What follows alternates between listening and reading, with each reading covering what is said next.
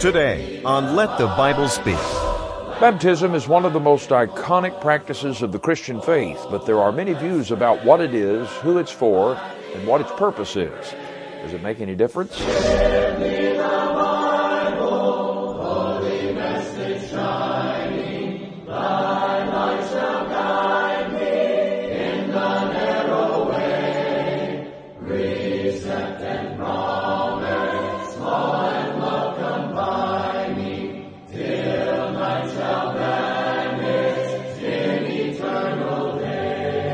Greetings and welcome. It's good to begin a new week with you by studying the Word of God and considering the teachings of Christ Jesus our Lord. Thanks for joining me. Today we come to the last in a series of lessons we have entitled, Does It Make Any Difference? Though people disagree about many subjects in the Bible, we have largely dismissed most of these disagreements by saying that at the end of the day it doesn't really matter anyway. But is that true? Well, that's the point of our series of studies. Today we wish to consider the rudimentary Bible subject of baptism.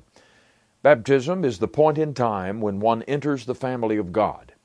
The New Testament writers place a great deal of urgency and importance upon this act of faith and obedience, but changes to the practice of baptism began not long after the apostolic era, and people's views of the purpose of baptism radically changed with the beginning of the Protestant Reformation and the teaching of the reformer Huldrych Zwingli. The result is that today there are many views about what constitutes baptism, who should be baptized, and what the role of baptism is in a person's life and faith. Different religious groups teach different things about it. Does any of it make any difference?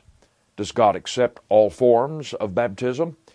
Well, as a beginning point, I want to read from Acts chapter 19, and we'll begin in verse 1. Luke records, "And it happened while Apollos was at Corinth, Paul, having passed through the upper regions, came to Ephesus, and finding some disciples, he said to them, 'Did you receive the Holy Spirit when you believed?' So they said to him, 'We have not so much as heard whether there is a Holy Spirit.' And he said to them, 'Into what then were you baptized?' So they said, 'Into John's baptism.' Then Paul said, 'John indeed baptized with a baptism of repentance, saying to the people that they should believe on him who would come after him, that is, on Christ Jesus. When they heard this, they were baptized in the name of the Lord Jesus.'" Well, here was a group of people who were following religious teaching. They believed, and they had been baptized, but for some reason, Paul found their baptism invalid and insufficient. They were baptized again. What was wrong with the first one? And why did it make any difference? As we shall see, these disciples were baptized believing they were being obedient to God, but something rendered their baptism insufficient and ineffectual. We'll look at this and other passages today in our lesson, Does It Make Any Difference Why I'm Baptized? After a song.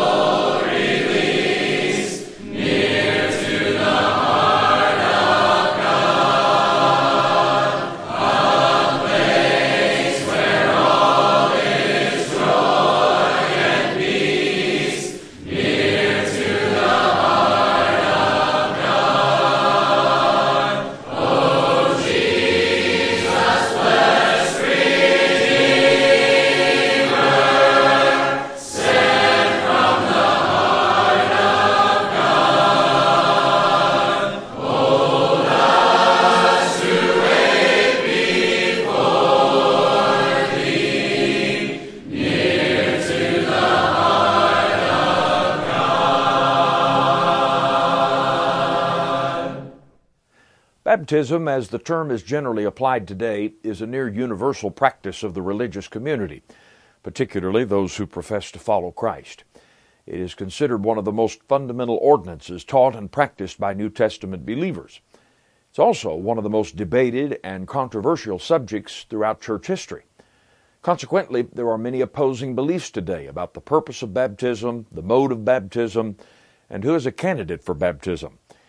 If you consider yourself a Christian, it is more likely than not at some point you were baptized in water or underwent some procedure the religious organization you identified with called baptism.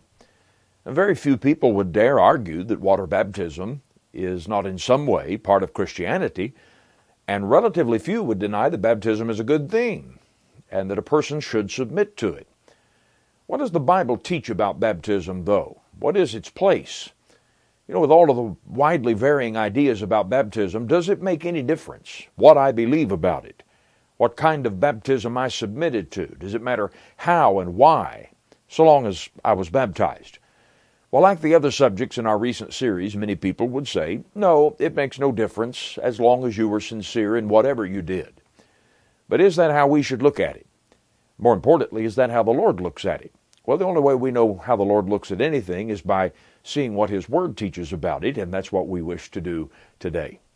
In Acts chapter 19, the passage we read at the beginning of the program, we find Paul traveling to Ephesus and encountering a group of about a dozen men who had apparently been taught by a man named Apollos. In fact, Apollos had just left that city, according to Acts chapter 18.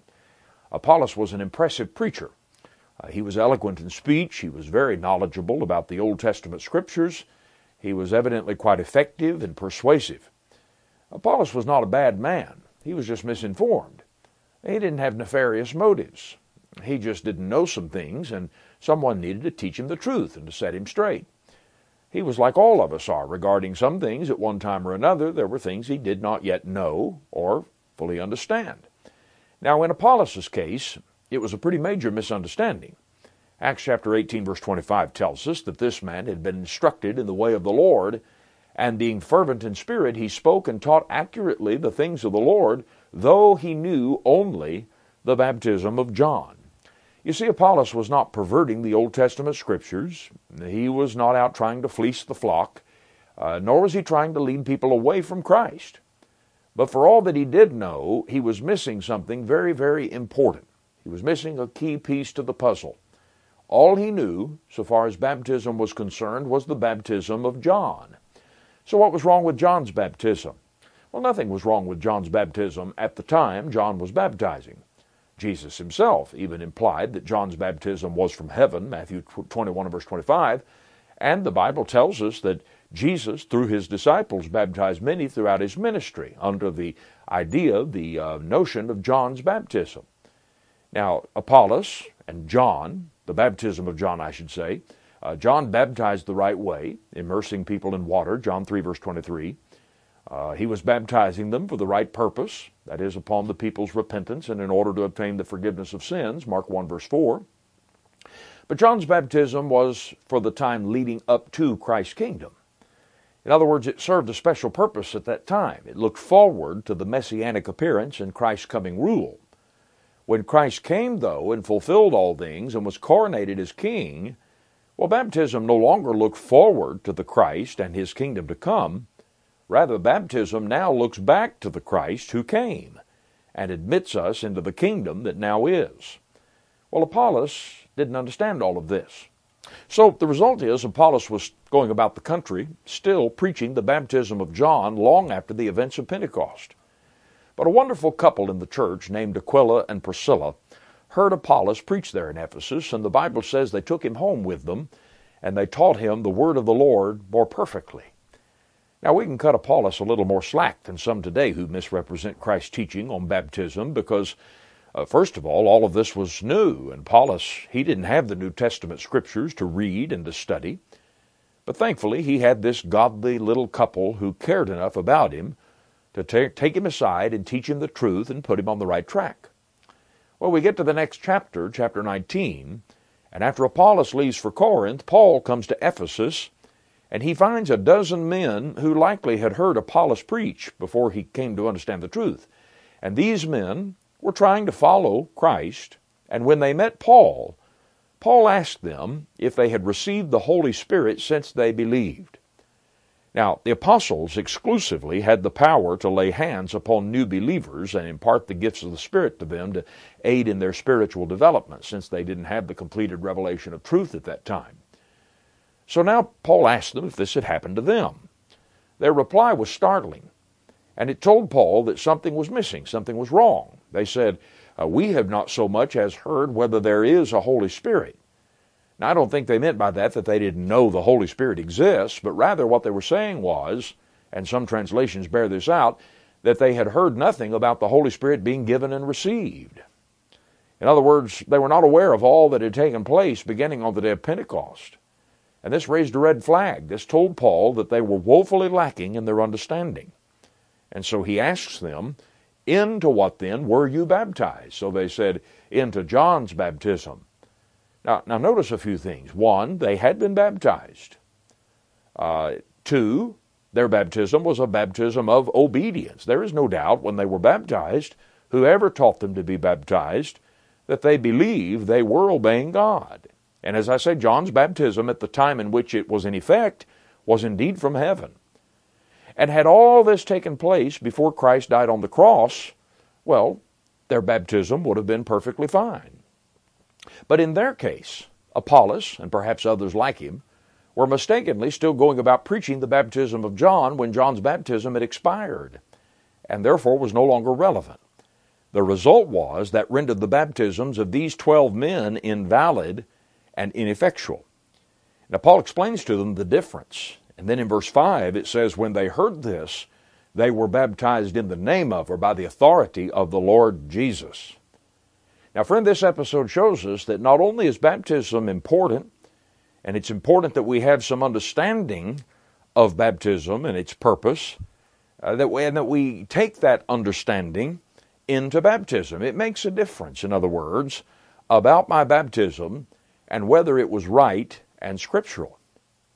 Let's for a few moments explore that in view of the many teachings that exist today about baptism. In fact, I want to go so far as to say that if it made a difference in the case when these people had simply submitted to a baptism that was right but outdated, then it certainly makes a difference when it comes to the many baptisms that are taught today that are the result of the traditions of men and never were taught of God and taught within the Scriptures. First of all, does it make any difference whether I'm baptized at all?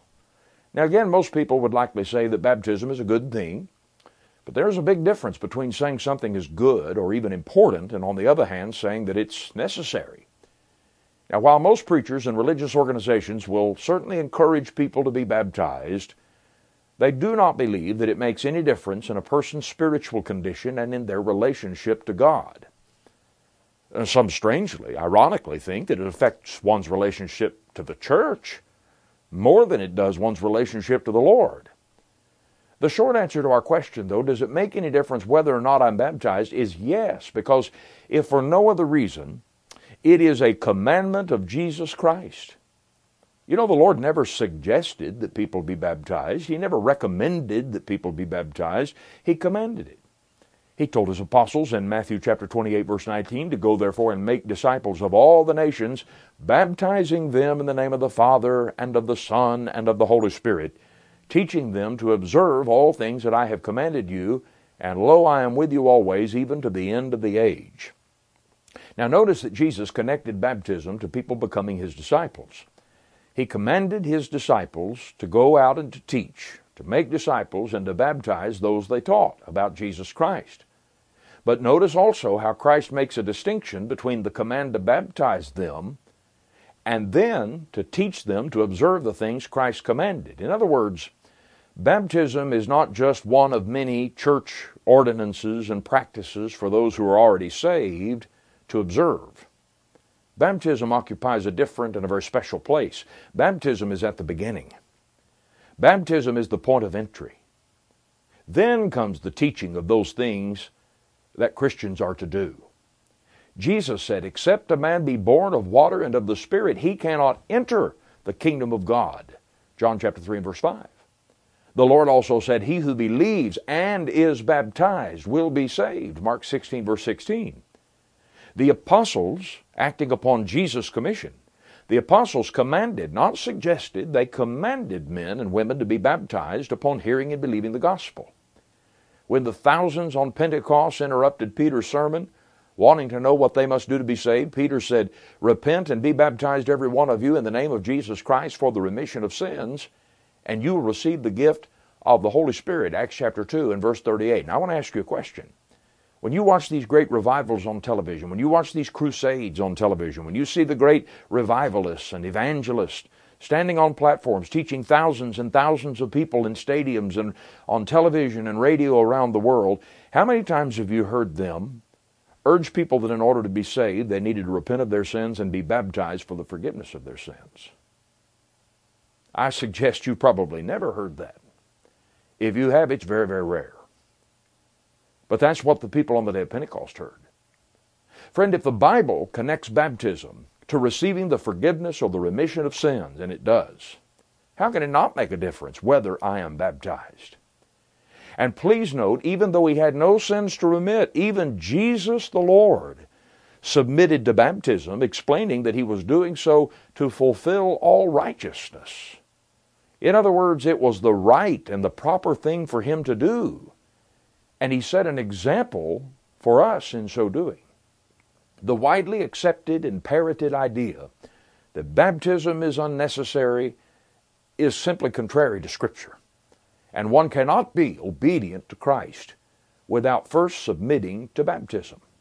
Paul said that those who do not obey the gospel will be punished with everlasting destruction when the Lord returns. 2 Thessalonians chapter 1, verses 7 through 9. Second, though, it not only matters if I'm baptized, it matters how I'm baptized.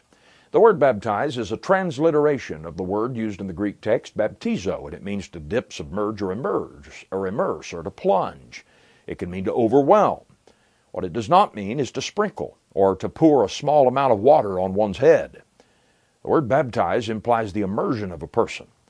The practice of effusion or of sprinkling did not originate in the church until some time after the death of the apostles. In fact, several changes to the baptism Christ commanded and that the apostles practiced took place after the apostolic period, the first of which was to substitute sprinkling in the place of immersion for baptism. That came after the time of the apostles. And even when it was first practiced, it was strongly opposed for several centuries until it was finally accepted by the leadership of the Catholic Church. Not only, though, does the word itself point to immersion for baptism in the biblical text, but the Bible's description of baptism does also. Paul said, for example, in Colossians chapter 2 and verse 12, buried with him in baptism, in which you also were raised with him through faith in the working of God who raised him from the dead. Well, how does sprinkling picture that? How does pouring water on somebody's forehead picture that? Likewise, in his letter to the Romans, chapter 6, verses 3 through 5, Paul said, or do you not know that as many of us as were baptized into Christ Jesus were baptized into his death? Therefore we were buried with him through baptism into death, that just as Christ was raised from the dead by the glory of the Father, even so we also should walk in newness of life. If we have been united together in the likeness of his death, certainly we also shall be in the likeness of his resurrection.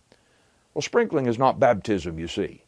It's a tradition of man offered in the place of scriptural baptism. But then third, it matters why I'm baptized.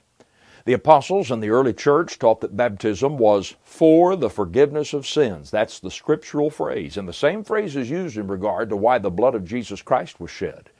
It doesn't mean because of, it means in order to. We are baptized for, or in order to, the forgiveness of sins. And it was the point in time at which one entered the kingdom of God according to the apostles' teaching. Again, Peter in Acts 2 verse 38 said that every one of them on Pentecost was to be baptized in the name of Jesus Christ for the remission, that word means forgiveness, of their sins. Saul was told in Acts 22 verse 16 that he was to immediately arise and be baptized to wash away his sins, calling upon the name of the Lord. Paul told the Galatians in Galatians 3 verse 27 that we are baptized into Christ, thus putting on Christ. And he used the same term in Romans 6 and verse 3. In other words, we are baptized into a union with Jesus Christ. Jesus taught that when we are born of water and the Spirit, that we enter the kingdom of God, John 3, verse 5. Now, friend, this was the general understanding and consensus of the church from the time of the apostles, even stretching forward to some approximately 1,500 years. It wasn't until the introduction of the teachings of men like Ulrich Zwingli and John Calvin that a shift occurred and people began believing and teaching that baptism is merely an outward covenant symbol of an inward grace already received. Now, many today contend that baptism is only an outward picture, an outward demonstration for the sake of the world of our former death to sin and new life in Christ. It's just a picture. They said that's all it is, of our death to sin and our being raised to new life with Christ. But that's not what Paul said.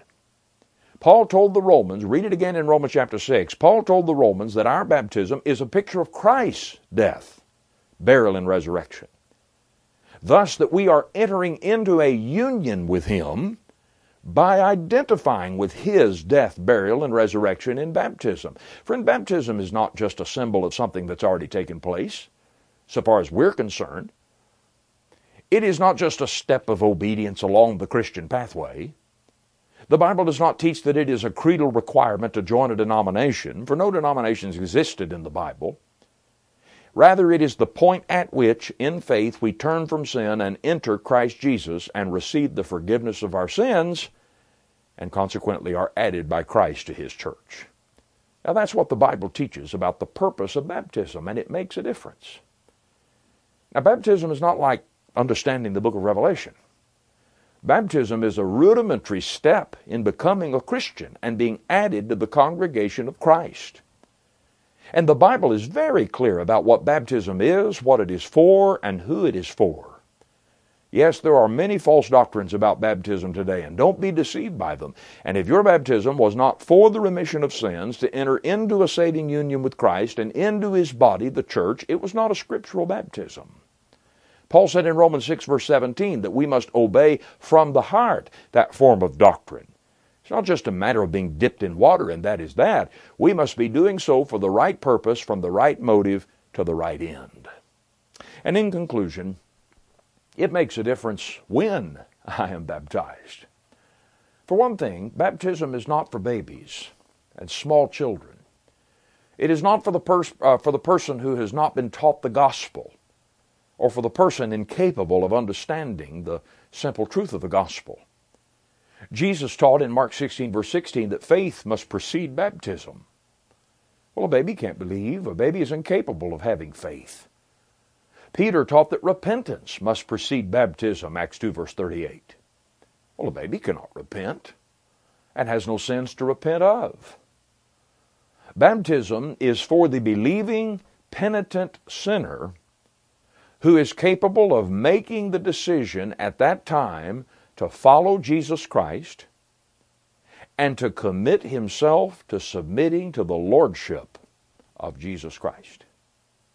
It's the beginning of the Christian journey. Now, that's what the Bible teaches about baptism. And it makes a difference about your baptism and whether it meets those requirements.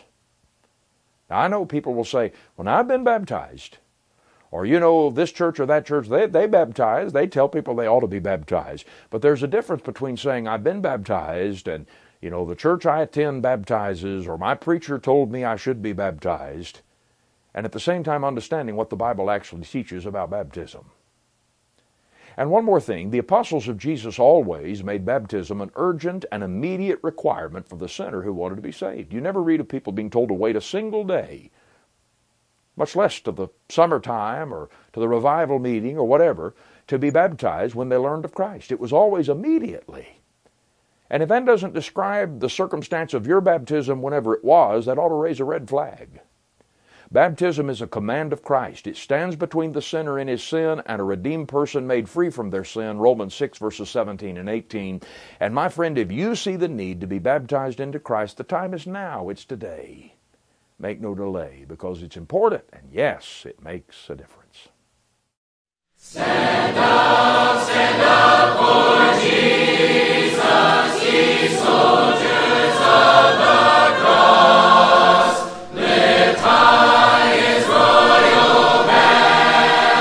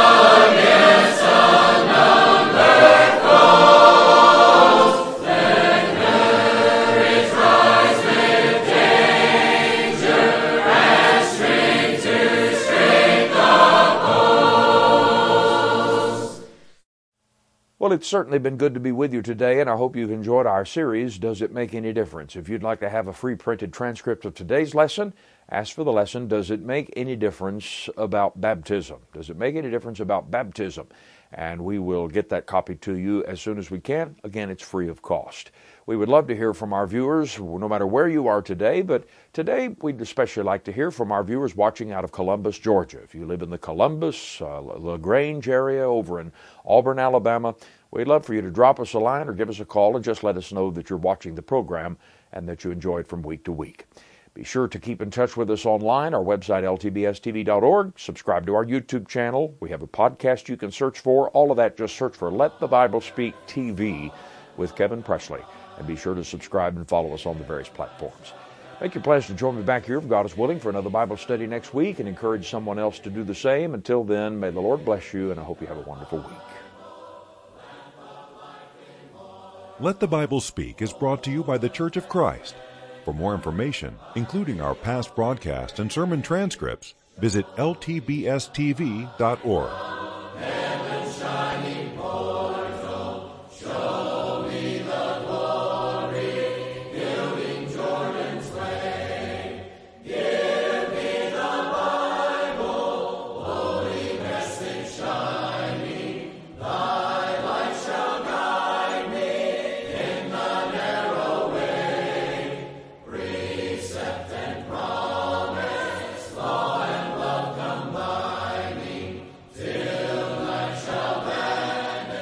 Thanks for being with us today.